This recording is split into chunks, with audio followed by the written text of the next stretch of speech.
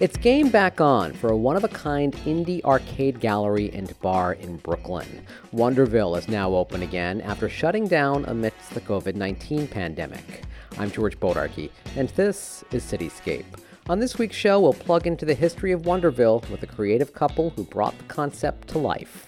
I was interested in having a place that people can go to play games, but also showcase new games by people that are making new arcade games. But first, t-shirt weather will be here before you know it, and one New York City shop likes to keep things old school when it comes to the tee.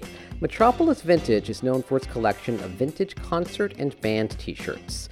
Richard Colligan is the owner. He joins me now to talk about the history of the shop, how it's been managing in the pandemic, and of course, their t-shirts. Richard, thank you so much for taking the time to talk with me. Great. So how is life in the pandemic right now? How is business during the pandemic? Well, to tell you the truth, obviously we had to close down for 3 months, but we were allowed to reopen on July 1st or somewhere the first week in July. And, our New York business returned very quickly, our local business. But, being that we're a retail business in Manhattan, there's no tourism. And that's been the biggest missing item to try to recover from because, that was about 30-40% of my business retail-wise. And that obviously, hasn't come back. But our business from the New York metropolitan area, from the New York City has been absolutely fine. It came back with an abandon, but I don't have any tourism business. It's zero. And that's been the biggest challenge. I mean, obviously right now, we're trying to do more online and it's helped, but it's very difficult to replace that tourism business from online for an online business. You sell on Etsy, right? Well, yes, we use the Etsy platform. We've been using it for a very long time. And so we use Etsy for our retail business, yes. For our internet sales, yes. Can you give me a history of Metropolis Vintage? Oh, sure. I graduated, I was from, Queens, and I went to Pratt Institute. I graduated as graphic designer in 1982. And, around that same time, there was a very large recession and, companies weren't hiring full-time graphic designers and I was doing freelance mostly. And my uncle, who was in the vintage clothing business, suggested, you could go out and find some of this clothing and can make some money.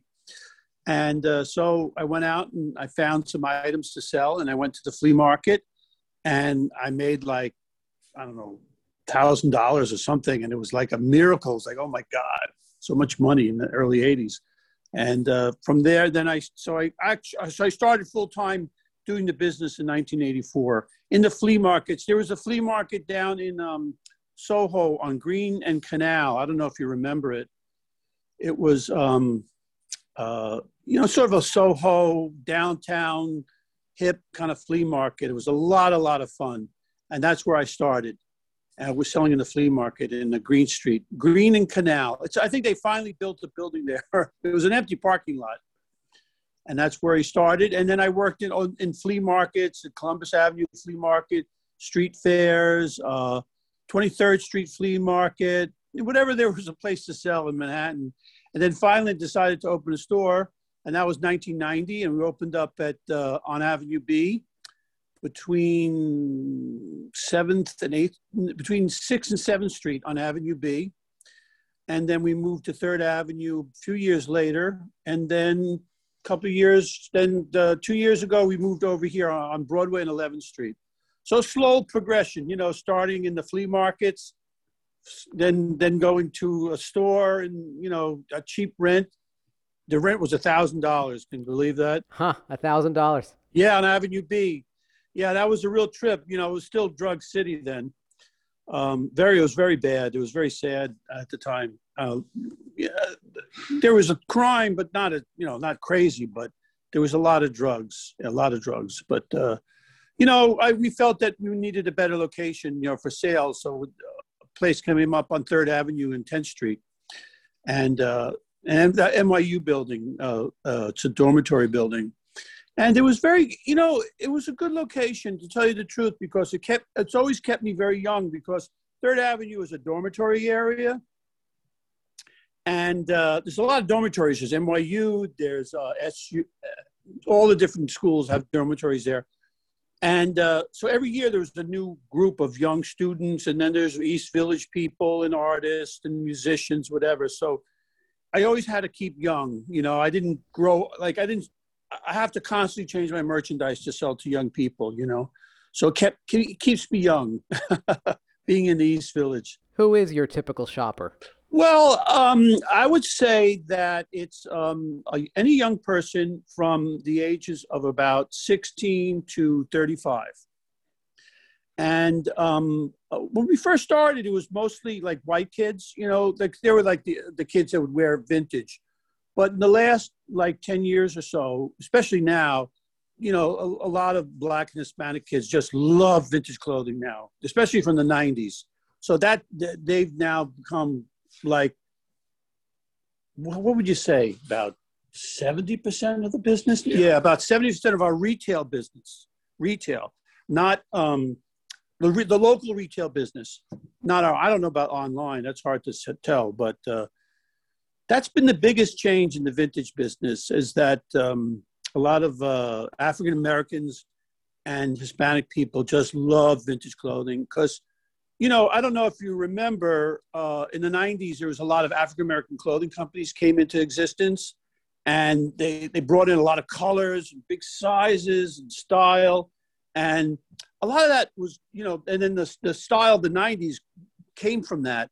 And these kids today, you know, they see their parents or their aunts or uncles, and they really love it, and they want to wear it, and celebrities wear it. And so that's been the biggest change today. What are among your most popular items these days? What are people coming in for specifically? Oh, well, today the T-shirt Reign Supreme.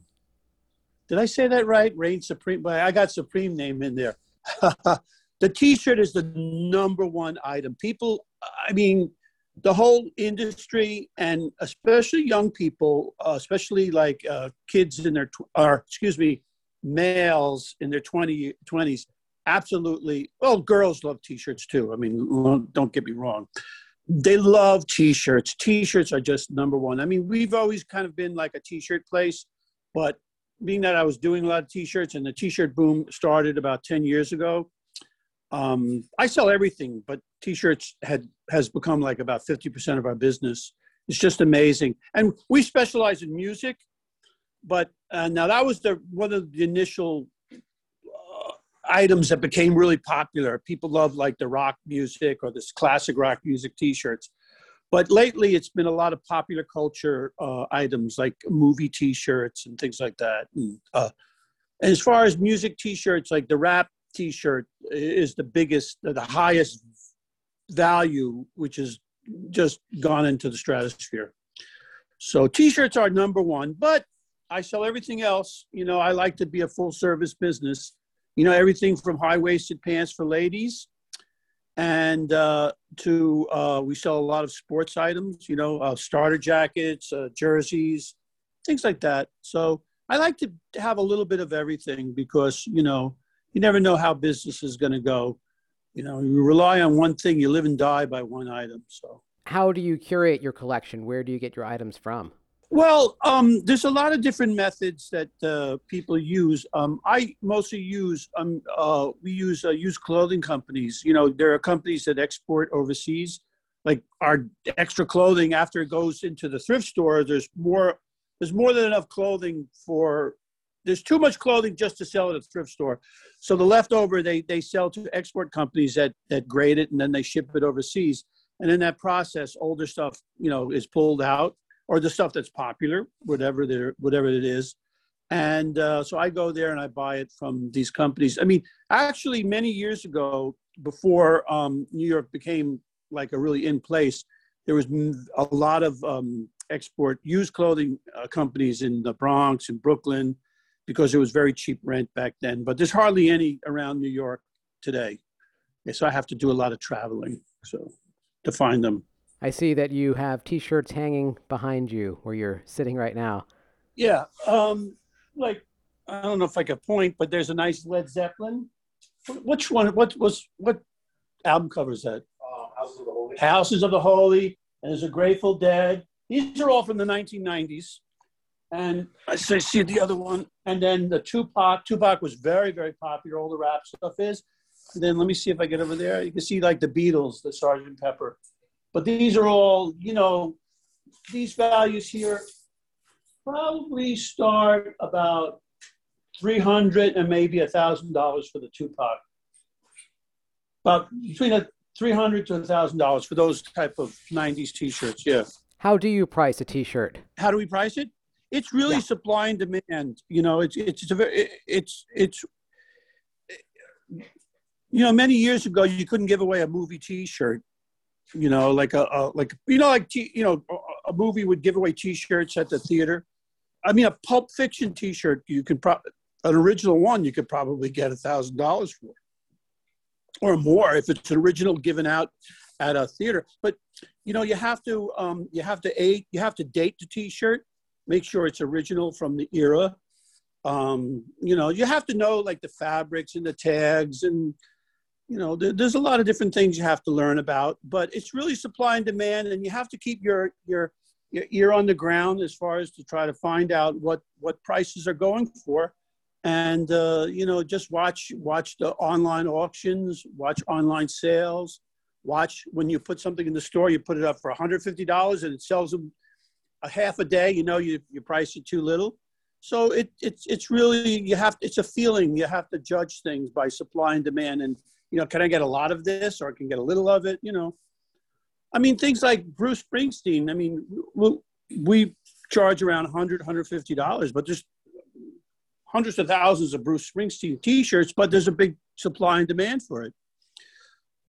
Where things like U2, there's thousands of U2 shirts, but nobody wants to wear a U2 T-shirt. Don't ask me why. So those T-shirts you could barely get, barely crack $75 for. You've had your fair share of celebrities who've walked into your shop looking for a vintage, right? I'm just thinking back at Avenue B days. I mean, I can't remember everything, but, the people from Sonic, the band Sonic Youth, they used to come in. I think their practice space was nearby. And I didn't know who they were until I saw pictures later on of them. And then I remember Winona Ryder. Do you remember her? Winona Ryder. She's a fallen angel now. I'm not too sure. But she once came in with a driver, and the driver was out there waiting. Well, she came in to buy corduroy pants. I mean, this is, a long time ago. Levi corduroy pants were really hip in the 90s, with the grunge look and everything. So we saw a lot of 501s. And so, yeah, like even Avenue B, they would come around. But once we started moving to 3rd Avenue, then there was a lot more. And then obviously out here, Broadway over here, easy location to get to. Well, I love it. Metropolis Vintage Clothing. Richard, give us the address and give us the website. Metropolis Vintage Online. Metropolis Vintage Online. That's our blog. And then we sell on Etsy. And then we're located at 803 Broadway. We're at the corner of 11th Street on Broadway, right across from Flight Club, near Halloween Adventure, and just a block away from Strand. So we're on Broadway. We're underneath a big, awning, a big scaffolding. So sometimes it's hard to see us, but we're at Broadway and 11th Street. Thank you, Richard. I appreciate it. Take care now. Appreciate the time. Richard Colligan is keeping it old school in New York City. And so are our next guests, in a way. Mark Kleback and Stephanie Gross are the husband and wife duo behind Wonderville. It's a one-of-a-kind indie arcade gallery and bar in Bushwick, Brooklyn, that just recently reopened after shutting down in the pandemic. You won't find classic arcade games like Pac-Man and Donkey Kong at Wonderville, but you will find unique arcade games made by independent artists. Stephanie, thank you so much for taking the time to talk with me. Thanks so much for having us. Mark, hello. Hey, how's it going? Going well. So when I was a kid, I would spend a lot of time in the game room of Nathan's in Yonkers, New York, where I grew up. And of course, Nathan's had Donkey Kong and Frogger and Pac-Man. We're not talking about that at Wonderville, right? No, we don't have any of those, but we are inspired by that era. And I think partially Wonderville was conceptualized because I was like, I miss those places. Talk to me about the inspiration for Wonderville. Yeah, so I mean, I think as a child of the 80s and 90s, my childhood involved a lot of birthday parties at roller rinks and arcades. And I remember playing a lot of Simpsons multiplayer and like Jurassic Park and all this kind of stuff. And with the like kind of resurgence of bar arcades, I was interested in having a place that people can go to play games, but also showcase new games by people that are making new arcade games. And so that's what Wonderville is. It's an arcade bar, but it only features independently made arcade games from the last like 5-10 years. Stephanie, talk to me about your involvement and how you engage with video games growing up. Yeah, I did not engage as much as Mark, that's for sure. But I have been fascinated with running businesses as well as all the fabulous bureaucratic nonsense that comes with running a business. So I was very excited to work with Mark on having Wonderville have a long-term home and a gaming community in one location where people can come and visit and play and be together. What is your background that set you up for working with Wonderville?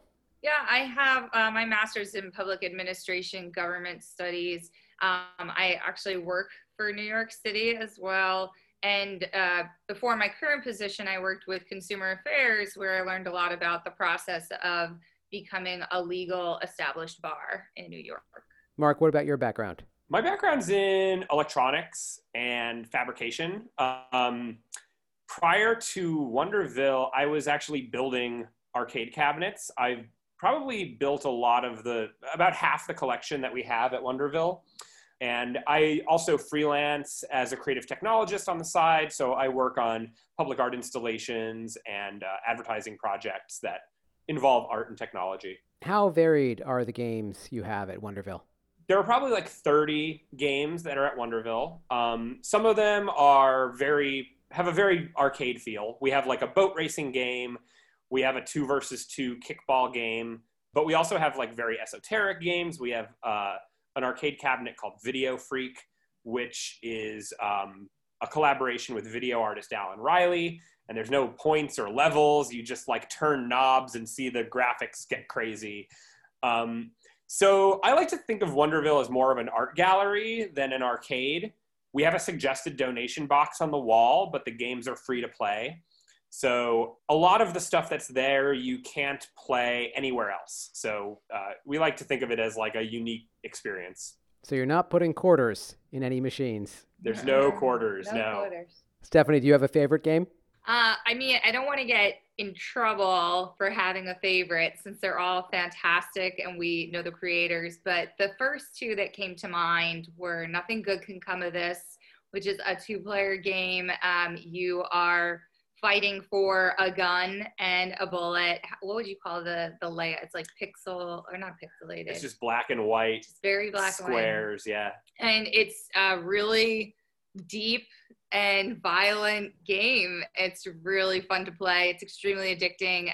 Pre-COVID, pre-pandemic, we had a tournament, I think, like in the winter of 2020. And we had a great turnout. It was a lot of fun. It was really fun watching people get just as addicted to the game as I do. My other favorite is also somewhat unconventional, is Line Wobbler, created by Robin Baumgarten, who resides in the UK, or right now Berlin. Yeah. But so help me describe. Line Wobbler is a one-dimensional dungeon crawler. It's an LED strip, and you play as a green LED, and you have to get to the end of the strip, and you have a joystick, and you could go forward and backward, and you could shake the joystick to attack the other pixels in your way.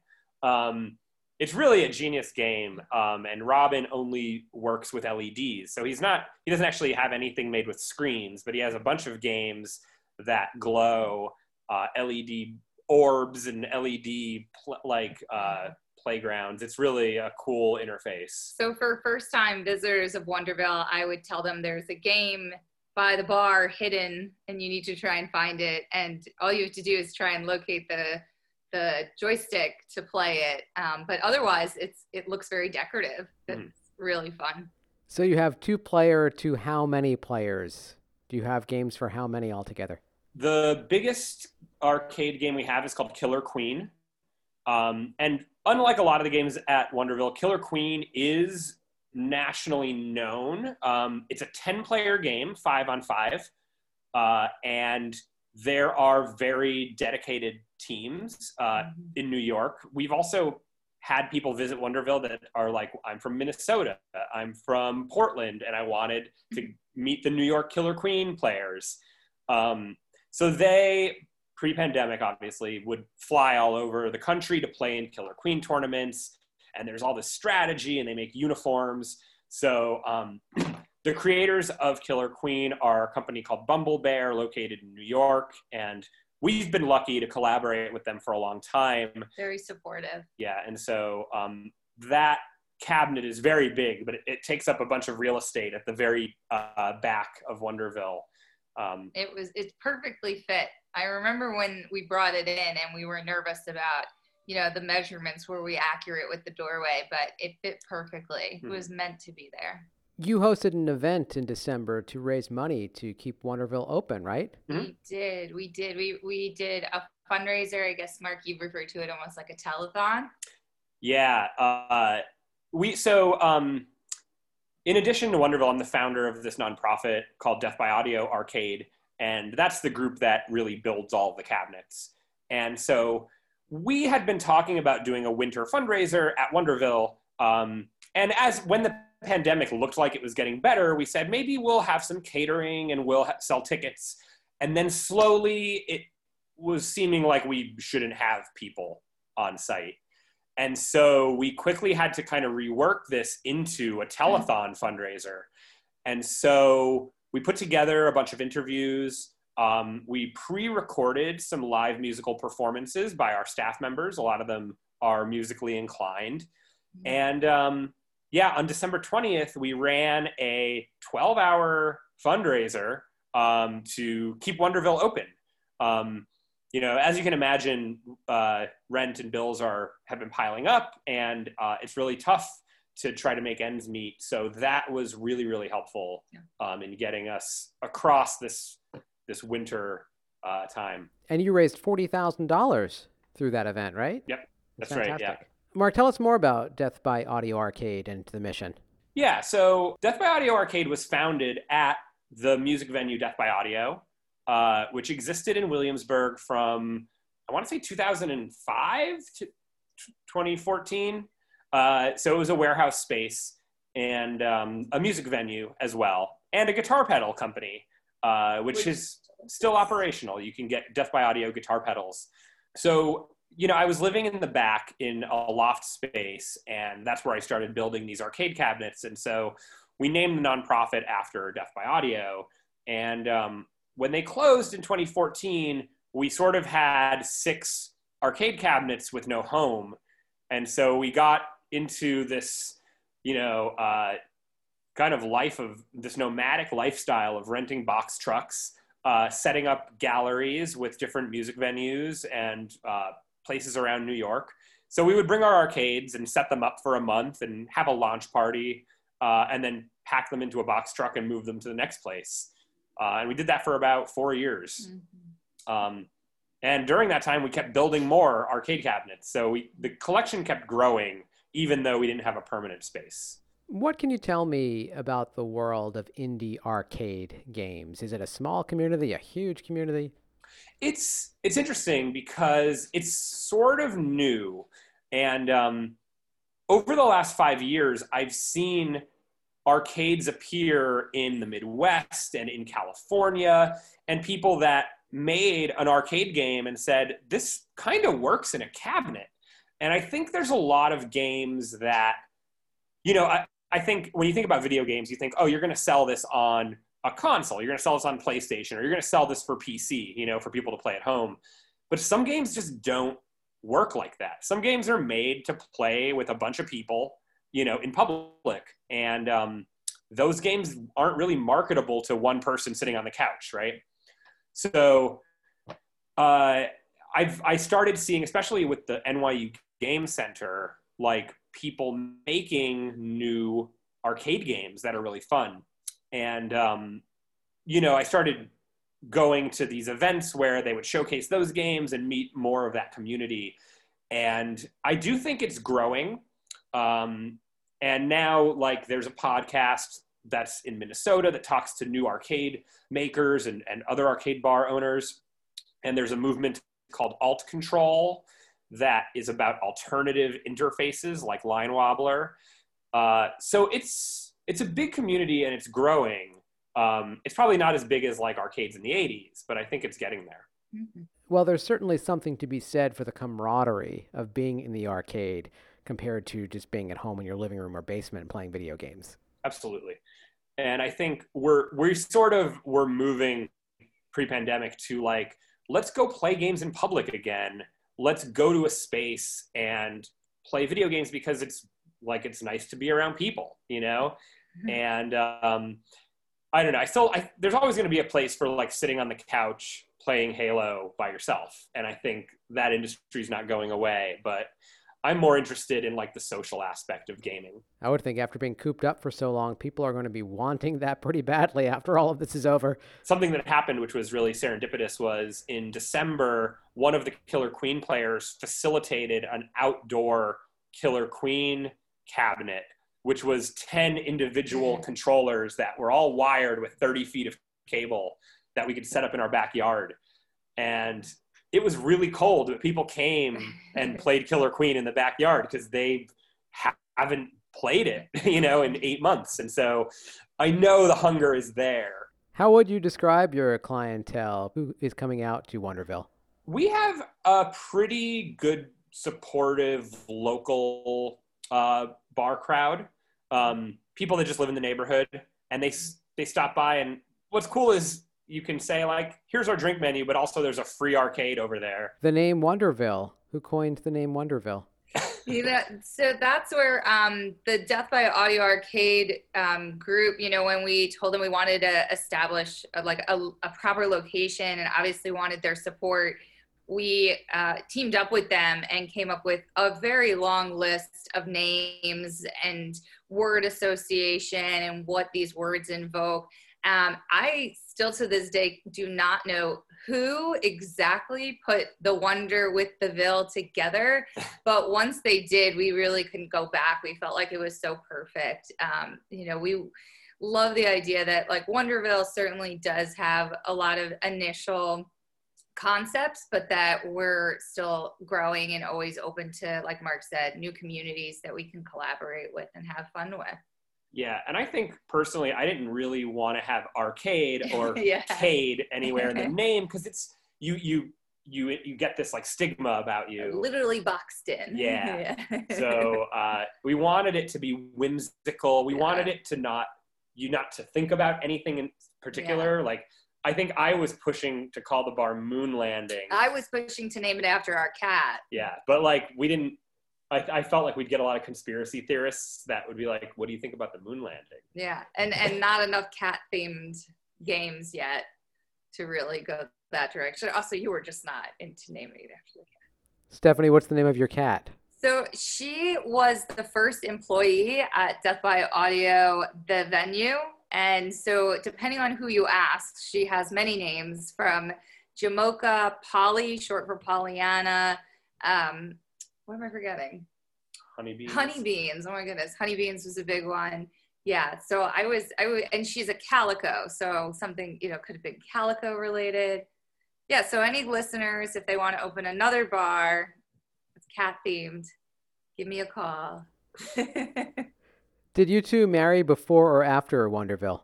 I definitely used it as an opportunity to, After we opened. I mean, we opened in May and we got married in November. Thanks to you both. Really appreciate it. Mark Kleback and Stephanie Gross are the owners of Wonderville. You can find out more at wonderville.nyc.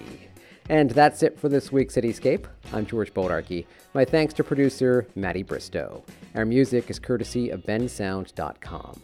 Thank you so much for listening.